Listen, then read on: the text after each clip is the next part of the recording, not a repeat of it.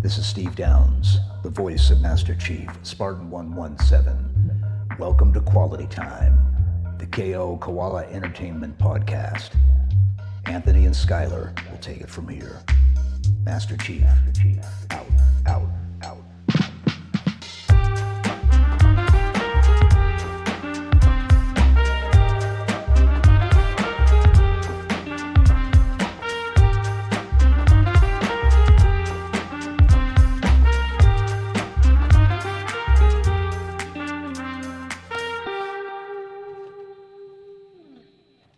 Welcome to Quality Time, the KO Koala Entertainment Podcast. My name's Anthony Nicolosi. I'm Skylar Sokol. I am filling in for Sean today. That's and right. The topic is... Today we're going to be talking about obscure game mechanics. Your podcasting skills have really gone downhill in your hiatus, I gotta say. You were supposed to throw it to me. That was the worst throw you've ever done in the history of our podcast. Dropped it on the fucking floor. you really Pick did. it up.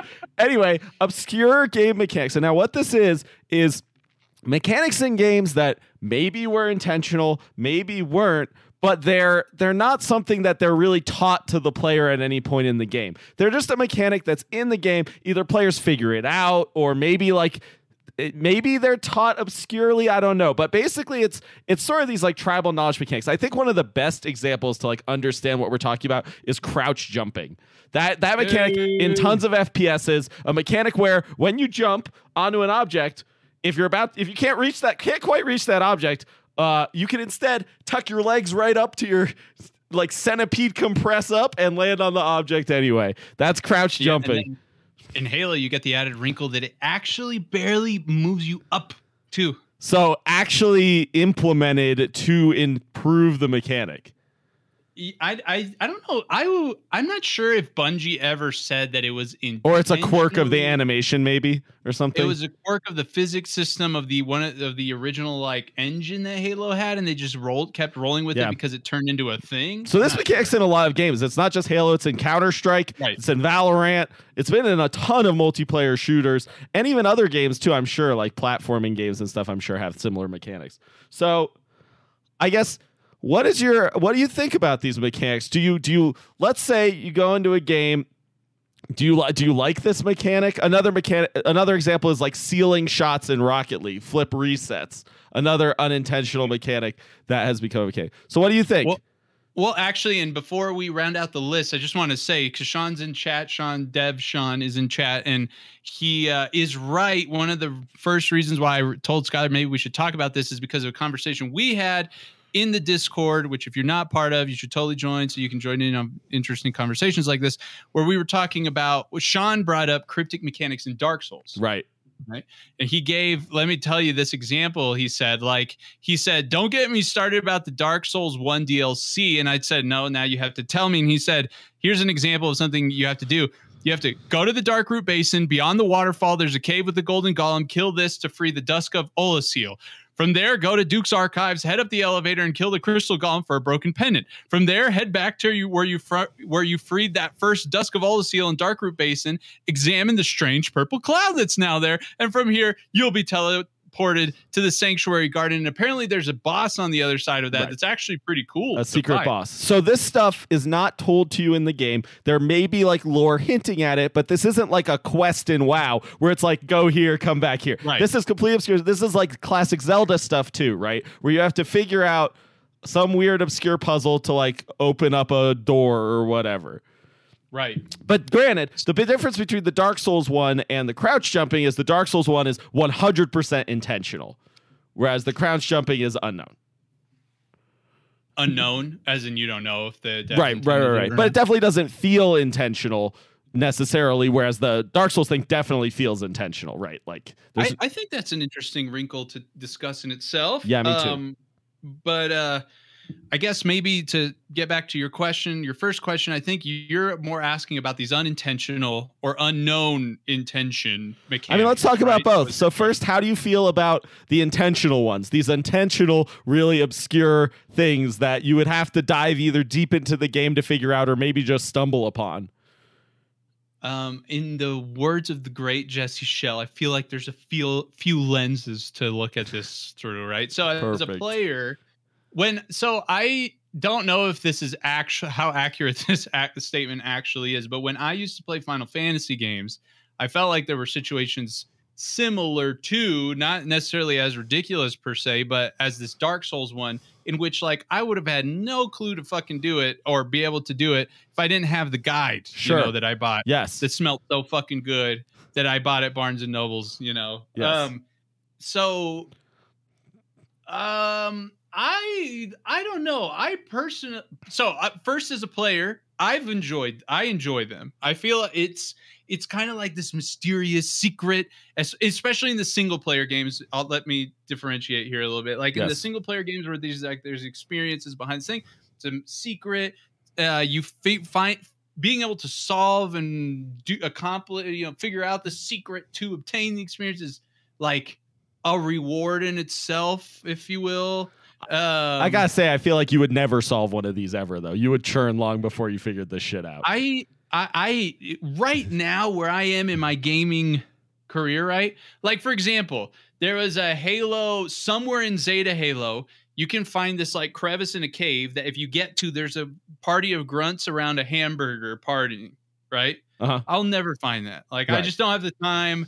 I'm not going to do it. Right. Back in the day, I used to do that shit. Sure. But in the modern day, it's not really your thing. Now, I think it's interesting because a lot of these mechanics, right? There's two different eras here. There's the era of like the original Zelda games where there was nowhere you could look this shit up.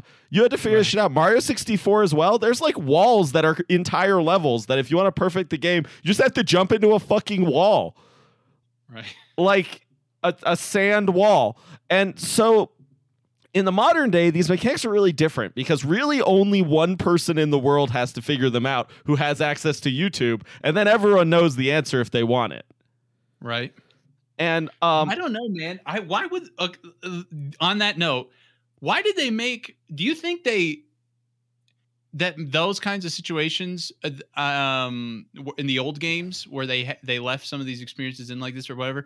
You think they were all intentional? You think it was just maybe a product of like they had it in, so they just shipped it with it anyway? No, I don't think they're bad. I think the Mario mechanic's awesome. The levels that are like hidden in the walls are really cool to find. It's really cool that you like get to a dead end and you're like, why is this a dead end? And then you just jump at the wall and you go into it. Yeah. You know what I mean? I think that's awesome. Those are like some of my favorite implementations of these kinds of mechanics. Like the surprise factor is so high and so cool, and they're not like impossible to figure out. It's not like this Dark Souls shit. Let's use that example. I was thinking about this earlier. I actually think these kinds of like situations similar to the Mario one you just explained have strong emotional design. 100%. Because when you do it, when you find that wall, when you fucking phase through the wall and you find a thing, super strong visceral reaction, right? Like you said, the surprise, right? There is a behavioral change that occurs due to it. You're going to be fucking trying walls out, Of course, yes. You're going to be looking out for spaces that could do that. And the reflective component is extremely strong. You're going to tell the person, right? Like you want to tell somebody, I found this secret wall. You really remember those moments of finding that. And we lose a lot of that in the modern games because, like I said, only one person really has to find it. So either they have to make them obscenely obscure so that like it's hard to find them and takes a long time and maybe people will find them more, or like, I don't know, or you just accept that like you put a secret in for like a few people, but most people are just going to look it up and that's okay. Yeah, no, I agree with you. I don't know. Like, do you know of any games that, I don't know, maybe you could leverage procedural generation in some kind of way to really make a surprise in a sense unique? I mean, like the problem with procedural generation is it never really feels intentional. Right. Making something procedurally generated that also feels like intentional in a meaningful way is really challenging. Yeah.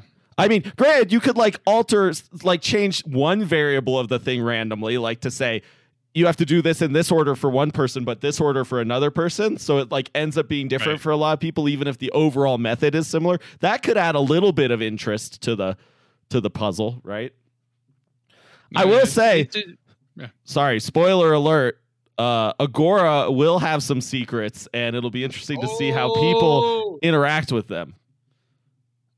Unfortunately, those secrets probably will be like you know, like all these other secrets we're talking about. Somebody's going to find it, could post it to YouTube. Of course, and I think we accept that, just like these devs must as well. So accept that. Now let's get to the controversial topic. I don't think anyone granted, the other side of this topic, this single player one, these intentional ones, is just people don't want to feel like the game is wasting their time, and if they have to walk around hitting every wall looking for shit, that's a waste of their time. And that's sort of modern Anthony, right? He can't afford to have the game waste his time, even if it's cool.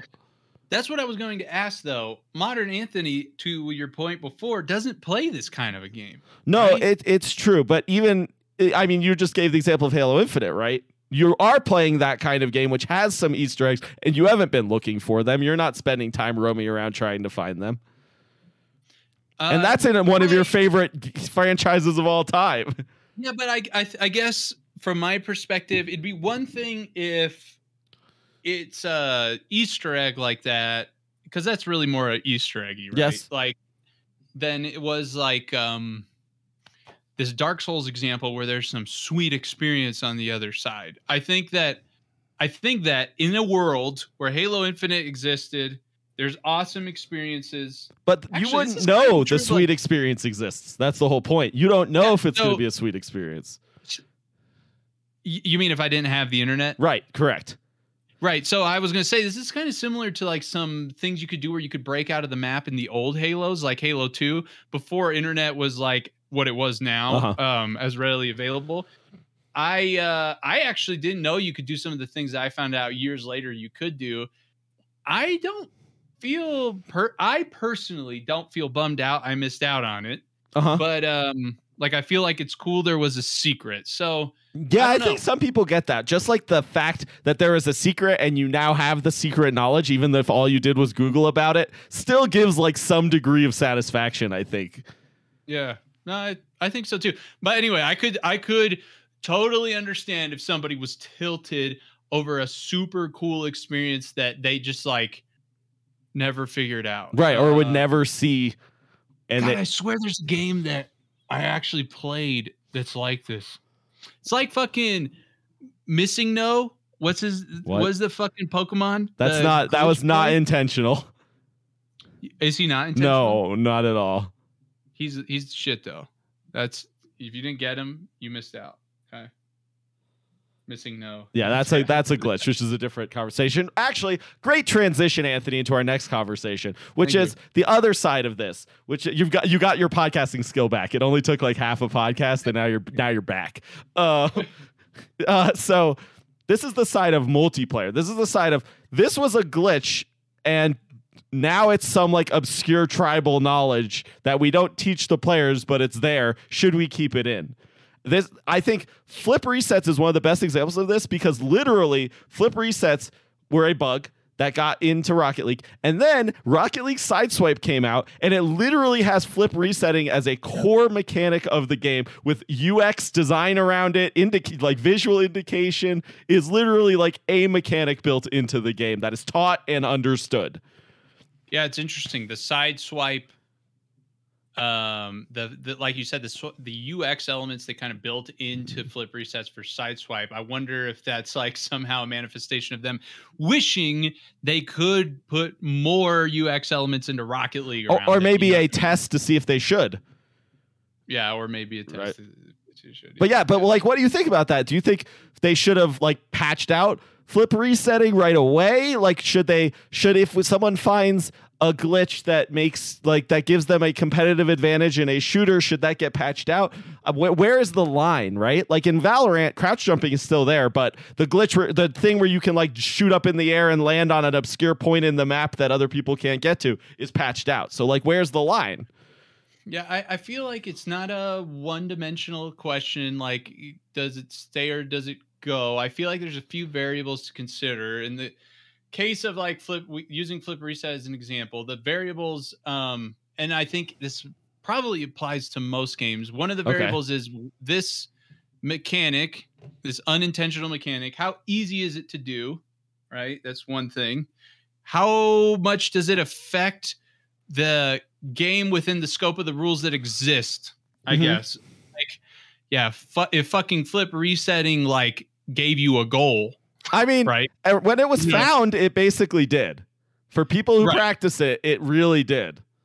Yeah, I mean, so there's that. And how does it affect potentially the mastery path that the game has, right? Because like if all of a sudden, I don't think this didn't end up happening, but it wasn't flip reset, but in Rocket League, what's it called, chain dashing against the wall. Yeah, sure. You know how you could do that thing where you could chain dash against the wall?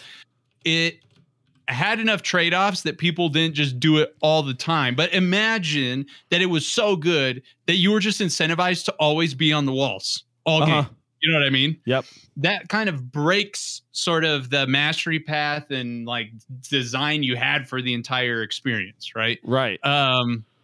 Because everyone's on the fucking walls now and all these other things don't apply. So you kind of weigh these things together and you decide, yeah, this is breaking the holistic evaluation of this is such that we should get rid of this thing. Maybe it's so for flip reset. I think it's good that it stayed. Like, I think it's a cool mechanic that adds to the mastery path of Rocket League and stays with the mastery path. I mean, Rocket League has adopted a philosophy, at least in its later years, of leaving in every mechanic that's found, basically. Yeah. Do you have an example of one that they didn't? Oh, yeah. Oh, yeah. At the beginning of Rocket League, if you did a frame-perfect double jump, you would get significantly more height than a regular jump. And people made macros in the game so that every time you jumped, it would automatically do this and automatically give you this jump benefit. Okay. Yeah, okay. Yeah, it's interesting. It's frame perfect. Like, again, if you're, it depends. I don't know of how big the advantage was, but I suppose that if the jump advantage was significant enough in that particular situation, maybe you patched that out, and maybe that's why they patched it out. How big of a jump advantage was it? Like, big. It was it was like a 50% higher. Okay. Yeah, it's weird because in Halo you have this notion of a spring jump that's very difficult. You have to jump, right? While you're in air, you need to hold crouch. While holding crouch, when you hit the ground, you need to let go of crouch and jump at the same time. And that subsequent jump is higher than a normal jump by, I think, like 50%. And this is in Infinite? It's in Infinite. It's in 5. They intentionally kept it in Infinite. So it was a glitch that they kept. I mean, it seems like Halo has also done the keep the glitches sort of approach almost always. In a lot of places, yes. And maybe just because their community is so ravenous. I'm trying to think of and the other thing too, right? In Halo, so for example, if you have a class-based shooter and one kind of character gets a glitch like that, that could really fuck the whole game up, right? Like if one of the guys who, his advantage already within the scope of the other classes is that he's more agile, his movement's better.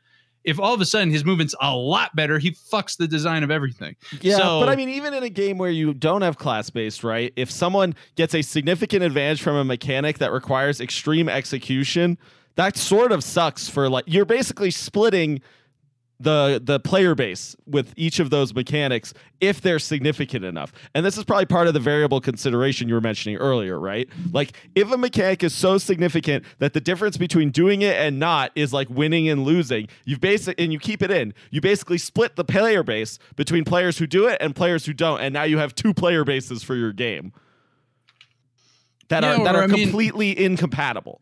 I mean, I agree with you if there's a mechanic that's drastically good enough that can cause significant enough differential. And like, I think that that's a problem when there's 2 players who are equal skilled otherwise, but there's just a knowledge of a mechanic that makes the difference. Well, right? A knowledge and a practice. Well, because I don't know about that. Like, because I could find that justifiably saying like it's just increasing the skill ceiling, right? But almost artificially increasing the skill ceiling in a way, because it's not getting more skilled at the game. It's getting skilled at some bullshit execution bug that wasn't even intended in the original design. So in the event that it doesn't fuck with the rules and kind of design flow thing that I was talking about, I think it can add to the skill ceiling. Well, I think Rocket League has shown that, right? Yeah. Well, and I think another thing that's important when considering the mechanics is like the trade-off of executing the mechanic, for example. So like in the case of flip reset, you can set yourself up for a flip reset. If you fuck the flip reset, you do kind of screwed in the air a little bit, right? Yeah. Although we have gotten to a point in the game where the people who are good at them basically never mess them up.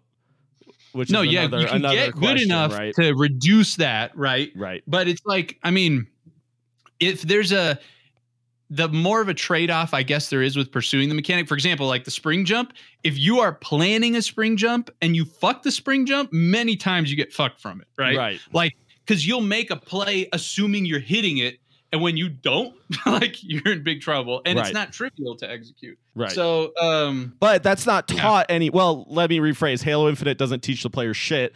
The teaching part of the game is very bad, in my opinion. So I'm assuming they don't teach you that anywhere. No. Or yeah. Do you think it would be good if they did? Is there any problem with that? If there was just like, if in addition to the gun tutorials, they had like movement tutorials and there was the basic movement, there was like slides. They taught you the slide momentum jump thing. They taught you the spring jump. They taught you crouch jumping. I feel like that's good. Yeah, I don't think there would be a problem personally. I'm sure there's some sweaty dude somewhere who would care, and a few people. Right. It's like tribal knowledge. Right. They want to feel like they're in this exclusive club, and they're not cool anymore because their parents are now telling people about it. I'm sure there'd be some gatekeeping going on, but I don't think so. I think you would do like I actually just for what it's worth, the Halo Infinite tutorial in the Academy is actually great. It was done really well in my opinion. And if that experience was extended to include these advanced mechanics, I don't see a problem. I do think it would need to be emphasized that there's an advanced offering that you can do if you want to, because if it was included in the base mechanics, maybe a new player would be of the understanding like, whoa, I can't play this game. This shit's way too hard, But I think it wouldn't hurt, Yeah, I totally agree. No, I'm in total agreement on that. I think for me, actually, the best thing to do about these kinds of mechanics is adding them to the teaching of the game. Now, Rocket League is lucky that it has, hold on. Had to cough. Big cough. Big cough. That it has a custom tutorial system where people can make their own like map packs. So people have made their own tutorials for all these obscure mechanics, basically. That plus YouTube basically teaches these mechanics. But in other games, I feel like it's great to add tutorials for these kinds of advanced mechanics. And I don't think there should be any problem with that. Valorant's a really good example, actually, because in the tutorial area, there's like a platforming puzzle section that you can try and complete. That's really, really hard. And in order to complete it, you have to crouch jump and you have to use these advanced movement mechanics. It doesn't tell you that, but in order to beat it, you have to use them. So it's at least a step in the right direction. With the internet as a consideration for learning, right? Yep. Yeah, I was going to say in this day and age, I'm sure game devs to some extent, given their, there's always limitations, schedule limitations, budget limitations, or whatever. Like in the case of Valorant, they might have been like, well, do we not include any kind of platforming tutorial because we don't have the ability to introduce crouch jump properly? Or do we just put the platforms at a crouch jump height and know that the internet's going to take care of it? And this isn't even a part of a tutorial. This is like a hidden platforming puzzle in the tutorial section. It's like a secret. Yeah. So it sort of implies to you might need to learn some advanced things to beat it, which I think is an okay way to do it. Well, and especially so in the case of Halo, what we saw in Halo 5, it's not available yet in Infinite. It's coming in May. Forge really helped out. Like people would make to your, like what you're saying, kind of like in Rocket League, they would make maps or whatever to explicitly go after and like train against certain things, right? They would script certain objects such that you needed to whatever chain mechanics in a way to be able to do it, blah, blah, blah. So yeah, I guess if your game's shipping with UGC stuff in mind, then maybe you also, it helps. You let the player base do your work for you. Yeah. Yep. UGC for the that's win. Interesting. Yeah. Cool. You have any? I don't know. I'm personally a fan of cryptic mechanics. I can understand sort of the pure theoretical reason why they would design, reason why they suck. I think the management of the unintentional ones is one of the most interesting things, right? Like how you manage that and how you I think cryptic mechanics in single player games, as long as they're like somewhat figure outable, are great. They're really cool. They're really interesting. In multiplayer games, you have to be a little more careful, but I think if you do it right, they can also really add to the experience. Rocket League being like the quintessential example nowadays. Yep. Yeah. I mean, and just last thing, there's so many variables on that multiplayer thing, because you said that and I was like, if dynamically updating the mastery path when somebody finds a new mechanic is not trivial, right? Like that fucks with your matchmaking, with your skill-based algorithms. Like it could, right? Especially if it splits the player base, like I was saying earlier, right? It could totally fuck with your algorithms. You can really fuck a game up with some game-changing mechanics like that. So okay, cool, right on. I think we have a patron question. Do you really want to try and answer this in right now? Yeah, fucking Evan came with this super mega enormous juggernaut question. All right, I'm saying we're gonna answer it, but we have 3-minute total limit. Or do we do it another time and answer Dylan's? Does Dylan have a question? The best go-to sleepover snacks. Okay, let's do that one. We'll save Evan's for a full podcast, I guess. Or you can go listen to any of the previous podcasts where we've already addressed that question tons of times. You butthead. I think I'm going to ask Evan if there's a certain thing that came to mind that made him say that. Like, you know what I mean? Anyway, no spoilers. No. Best go-to sleepover snacks and why? If you don't say Cheez-Its, I don't know what you're saying, right? Or Goldfish, is that what you're gonna say? That's my predictions for Anthony. Goldfish or Cheez-Its? What do you say? So back in the day, undoubtedly, the thing I would answer is the cream cheese icing that you would put on. Oh my god! Like you just scoop in cream cheese ice cream into your mouth. Yes, I was. Oh no. It was super good. Oh, or you get like a knife, because if you have a knife, like a butter knife, in contrast to the spoon, limits you artificially. And you can kind of get like different angles of the icing onto your knife, so you kind of get like a 45-degree wedge off the knife that you like fling off into the upper like corner of your mouth. And then if you like, you can just like really scoop and get like a bunch on the knife. It's versatile. Spoon, you kind of like, you don't have as many methods of attack unless you flip it around and you use the handle. I also feel like spoon is more guilty. It's also gross, man. You have more slobber. That's a lot of icing to eat in one bite. I have I wouldn't say every time by any means, but I definitely on a couple of occasions took out a whole tub by myself. Oh my god. Because my best friend, that's fucked up. How are you alive? His mom like loved baking and stuff. And so a lot of times it was like classic, like spoiled sleepover story, like wake up to like freshly baked muffins and shit. And anyway, I snuck their shit.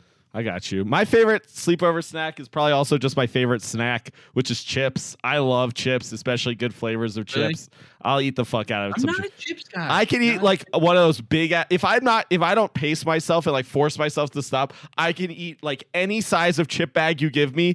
If I just like am sitting with it, I will finish it, guaranteed. If I don't stop myself. But any chips, any good flavor that I like. But any texture. Yeah, I like kettle chips mostly. No, that's important and differential there, right? Like, because Lay's versus kettle chips are very Well, different. Lay's are like, fucking disgusting. They are in Okay. F tier for a reason. On my check out my snack tier list in the food section of the Discord. You can see that Lay's are in fucking trash tier. Although Supreme Prawn Cocktail Lay's, they go up a little bit. They go up a little bit. Also, the British Lay's actually were way less greasy than the American Lay's. Weird. Yeah. Okay.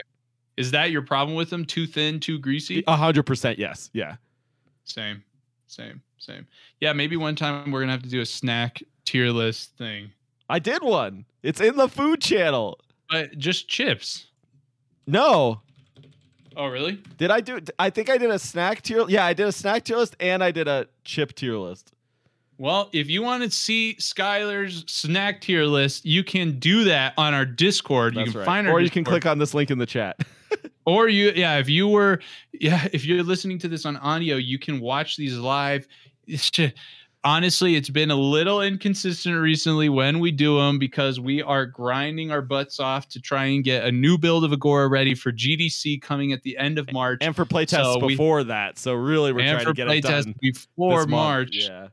Yeah, this month. Oh my God. Like we're trying to get it done by the end of the month. It's absolute psychosis everywhere for everyone involved. But usually Mondays at 8:30 p.m. Eastern on Twitch. You can watch us live there. We post the VODs to YouTube. You can check them out there.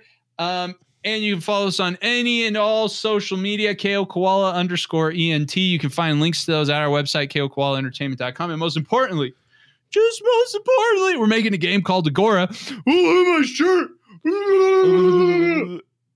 And we actually did release merch for it if you want to support the studio by getting some cool. Look at my Agora logo. Oh, it looks really Dota-y. It's kind of similar to the Agora logo. It's got some similarities though, I'm realizing. Symmetrical, simple, clean. Yeah, you can find information about Agora, including links to it on Steam, where if you wishlist it, it would be amazing. We would be so grateful at KOKoalaentertainment.com. Thank you to our patrons for all their amazing support. Just sent out a ton of gifts to them this week. You get a ton of perks as part of your subscription. You get free merch every 6 months if you're in the Koala Manjaro tier. You get free stickers every 3 months if you're in the $5 or $10 tier. You get free stickers even if you're at the $2 tier. You get access to the realm. You get behind the scenes content. It's like the whole shebang. So you get tons of stuff if you're part of the Patreon. If you'd like to consider supporting the studio that way. Thank you for listening. Thanks everyone for watching. We'll see you. See you next time.